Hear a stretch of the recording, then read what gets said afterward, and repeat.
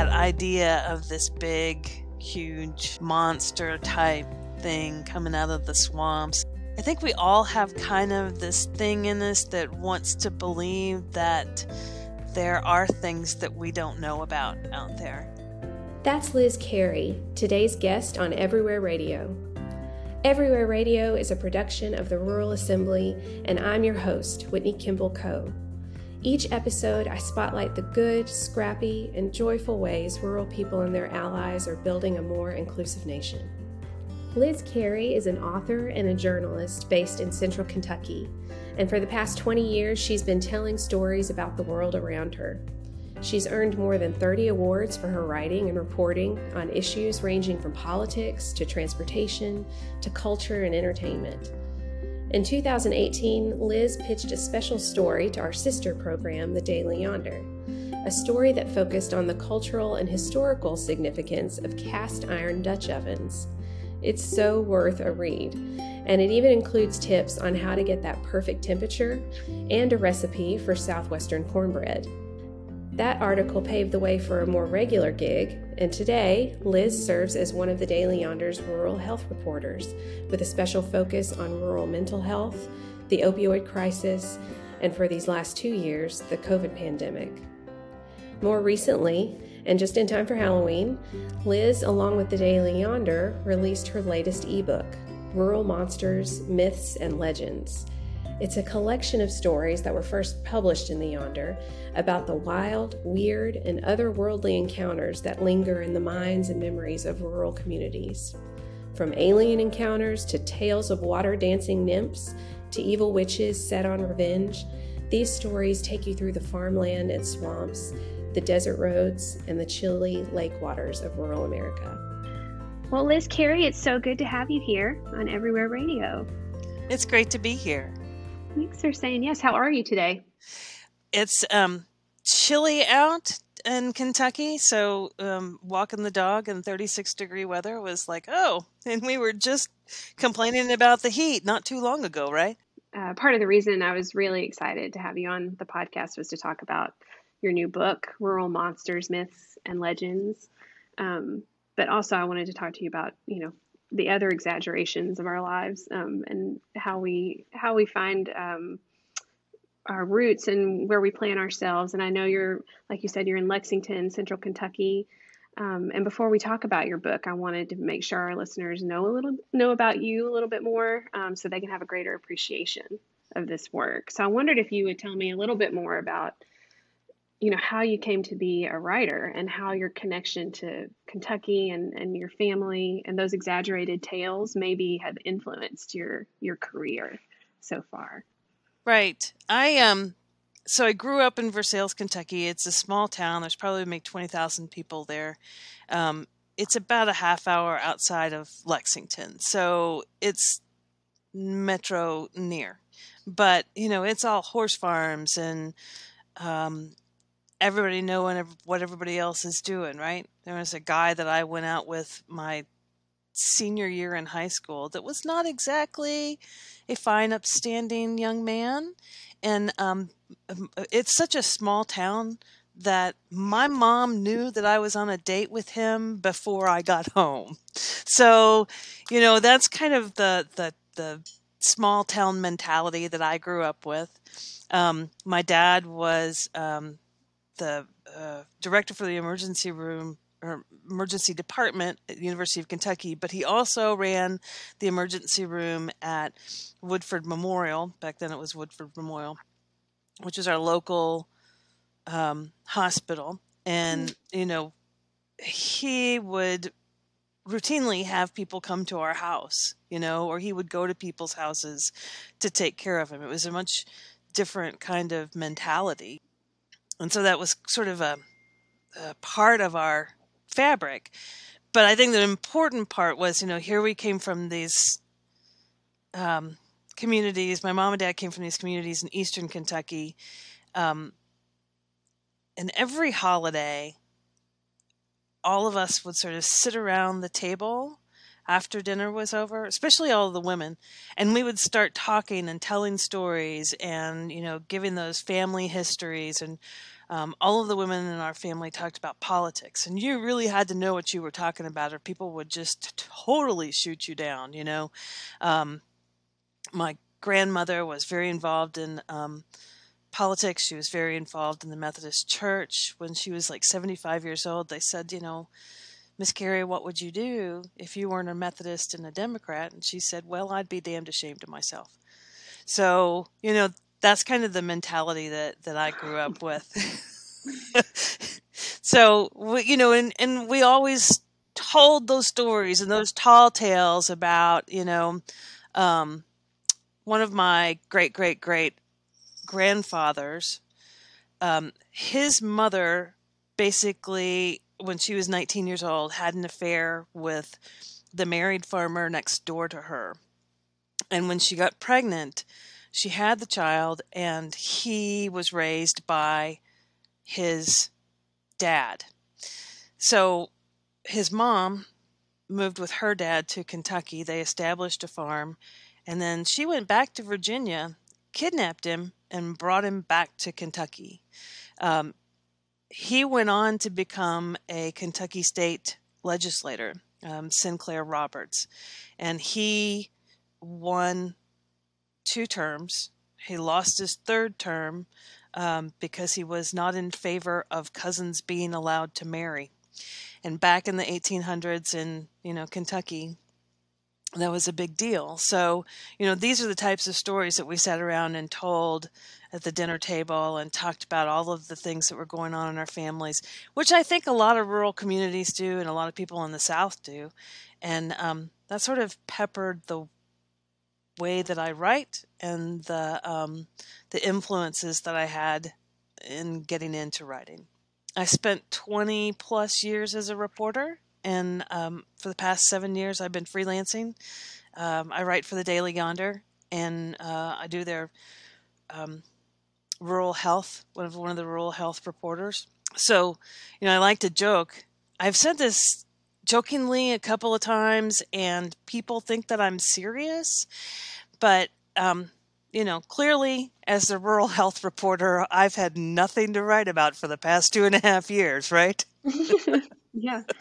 Well, I do want to talk some more about your role as the kind of a rural health reporter for the Daily Yonder, but I want to go back to the dinner table, I guess, and why I want to know a little bit more about why you were so intrigued by those conversations, how politics was viewed in your family. What were you all debating and talking about most around that dinner table? Well, I'm going to answer that question by telling you a story. So my grandmother, when she was 19 years old, she started teaching in a one-room schoolhouse, and she taught grades 1 through 8. So she was born in 1898. So by the time she got to being marriage age is about the same time that we were talking about the women's right to vote. And she was really big in the women's right to vote. It was really, really important to her to be able to have that voice. So she used to tell this story about all these men who were so anti-women's right to vote. And there's this one guy, he's walking along this trail, and there's this big log, this hollowed out log. It starts to rain. So he crawls into the log to get out from the rain. But when it stops raining, he realizes he's kind of stuck. So he's sitting there trying to figure out how to get out of this situation. And 2 women come and they sit down on the log and they start telling their stories about how it's unfair that they don't have a voice in politics and that all of this is taken away from them. They don't have the same rights as men. And they don't have the same rights to own property. They don't have any voice at all whatsoever.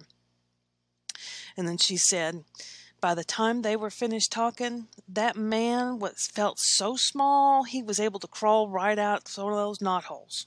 So when she got to the point where she was going to get married, she made her husband take her to Washington, D.C. for the suffragette marches for their honeymoon.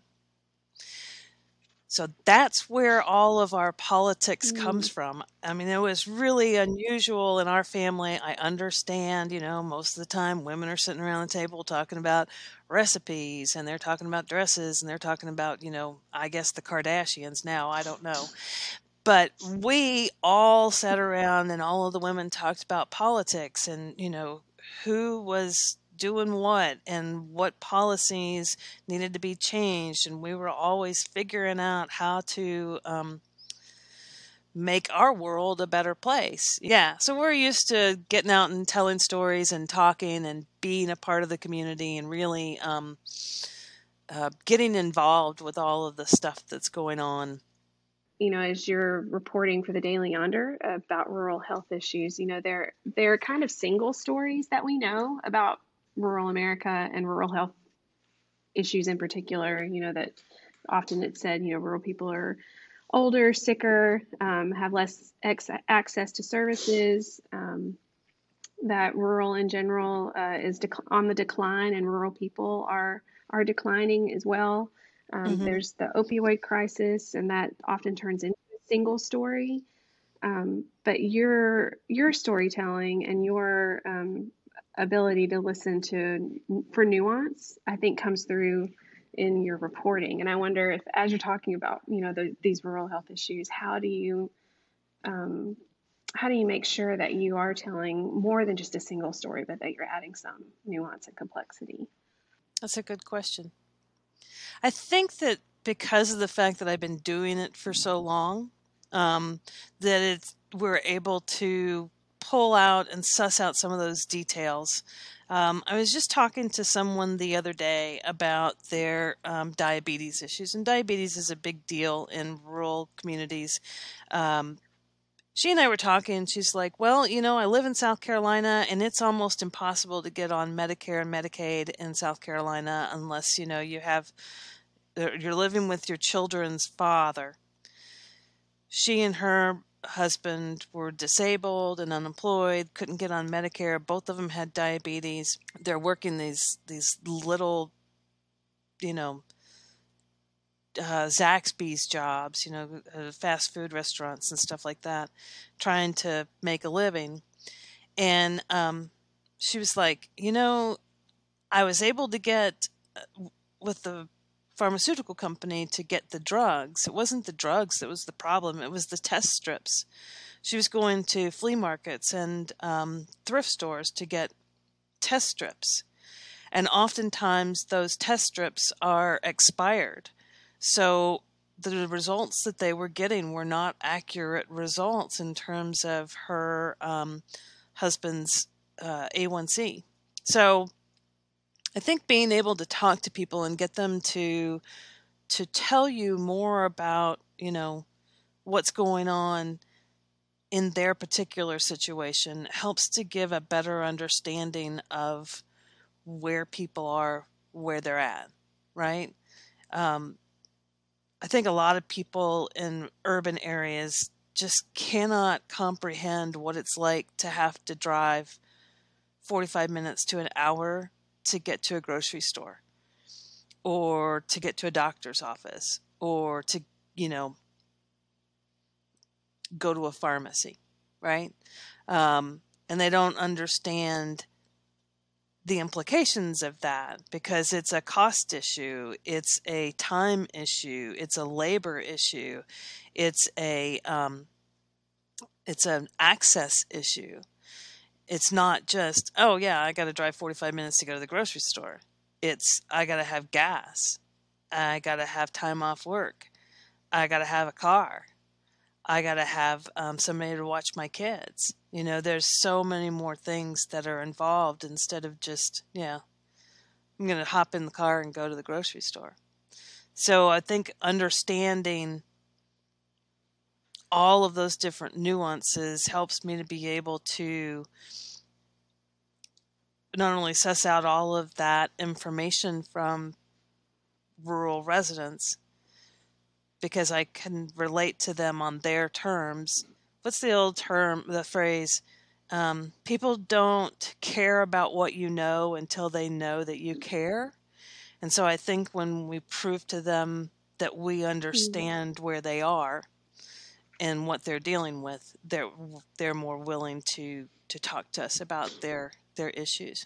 Were there any stories that you covered or looked at during the pandemic that you'll carry with you or that seemed emblematic of the moment that we were in during those 2 years?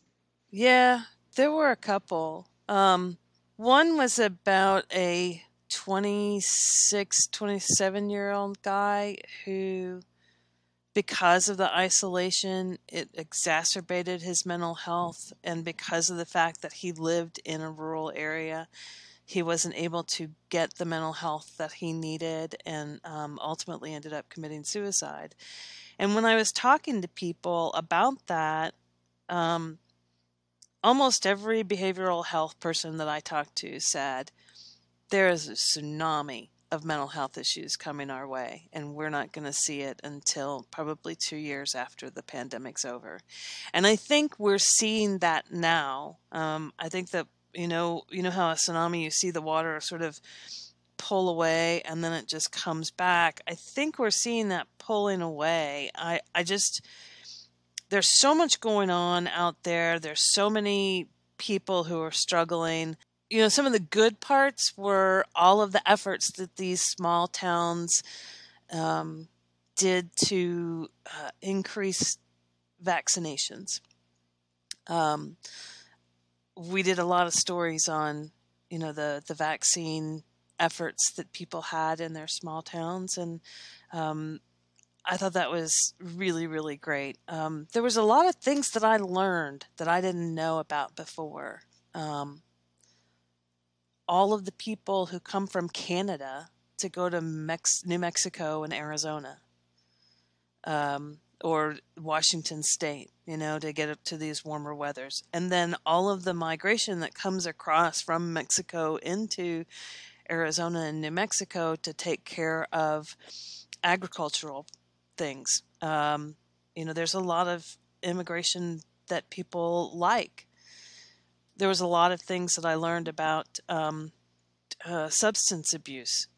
I remember one behavioral health person telling me that, when you're dealing with drug issues in small towns, you have to remember you're not as likely to go to a pharmacist and say, I need, these medically assisted drug treatments, because that pharmacist may sit next to you in church.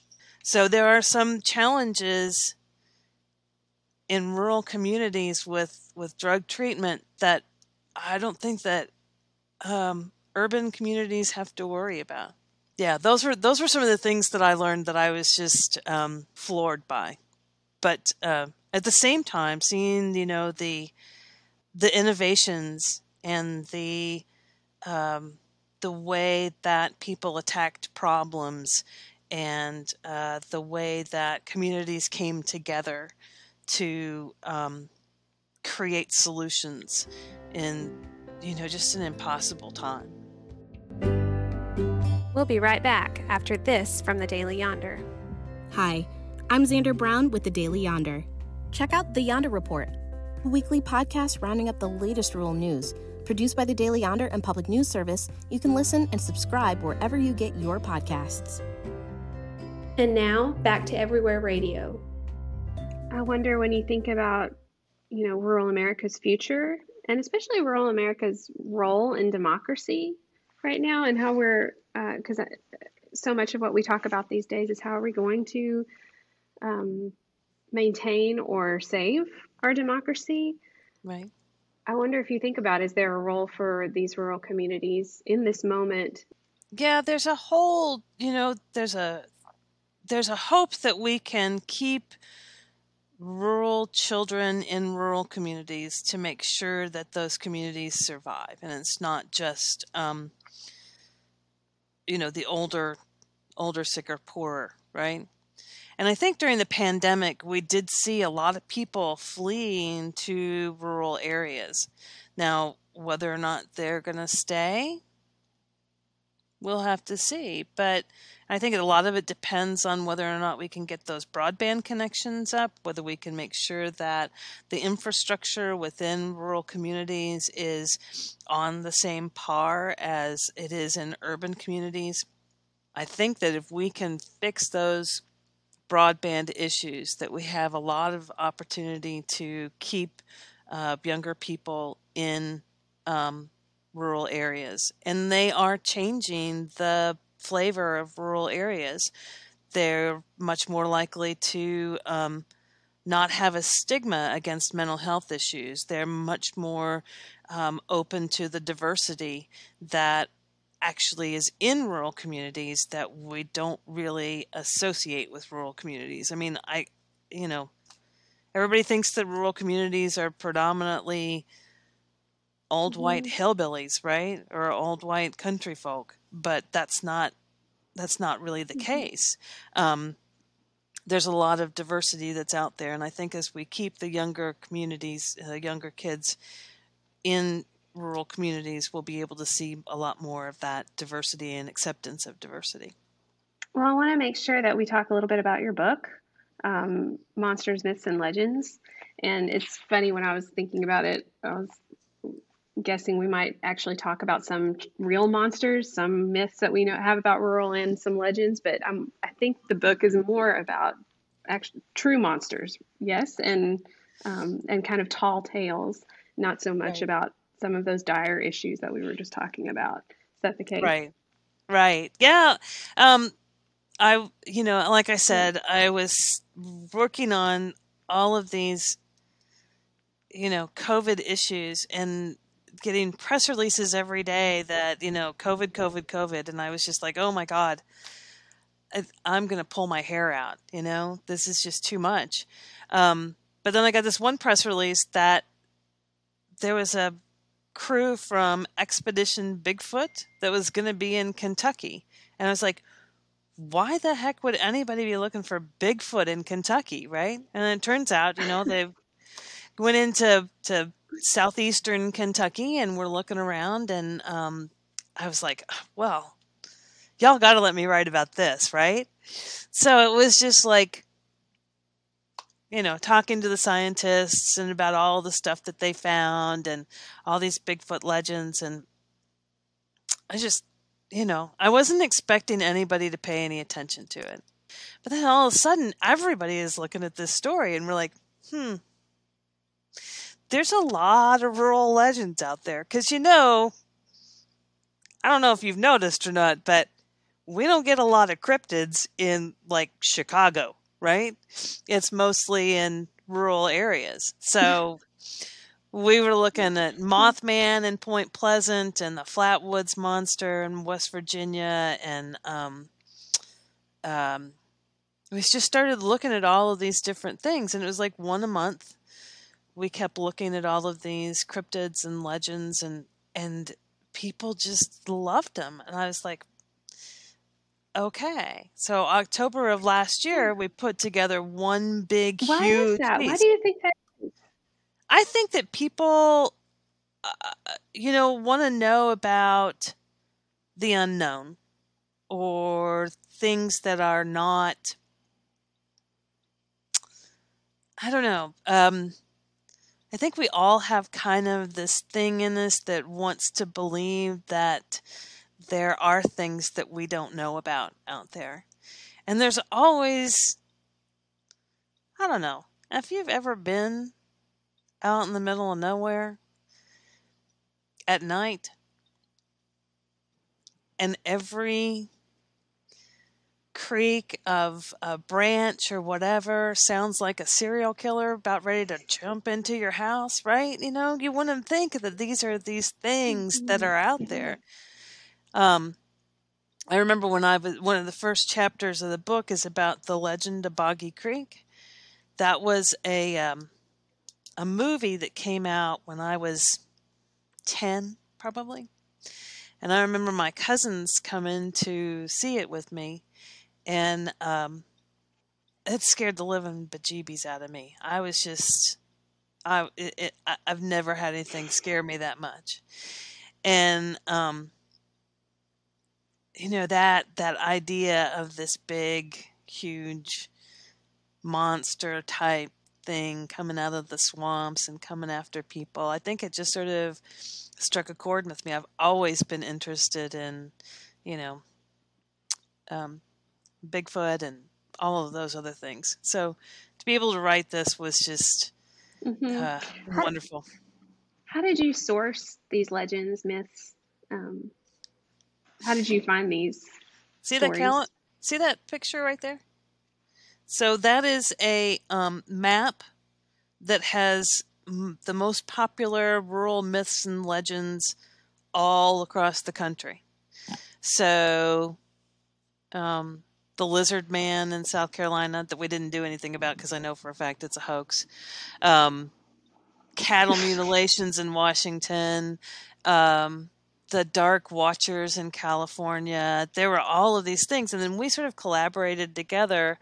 Jan and one of the editors of the Daily Yonder and I and a couple other people got together and we sort of came up with this list of things that we wanted to look into. And since I'm from Kentucky, there's there was like an alien landing supposedly in Kelly, Kentucky, which was where the term little green men came from. It's not just that there are these rural myths and legends, right? Some of them, they have become tourist draws. Mothman Festival and Mothman himself brings in probably 25,000 people into Point Pleasant, West Virginia every year. That's huge for some place like Point Pleasant. And they've used it to really fund museums. They've used it to fund this gorgeous waterfront sort of amphitheater along the river there. There's a guy in on the shores of Lake Pepin that is offering a $50,000 reward if anybody can come up with DNA from Pepe, the Lake Pepin sea monster, So this is an economic development strategy for rural places too. If we could all just come up with what is the legend that binds us, links us together, and then celebrate it.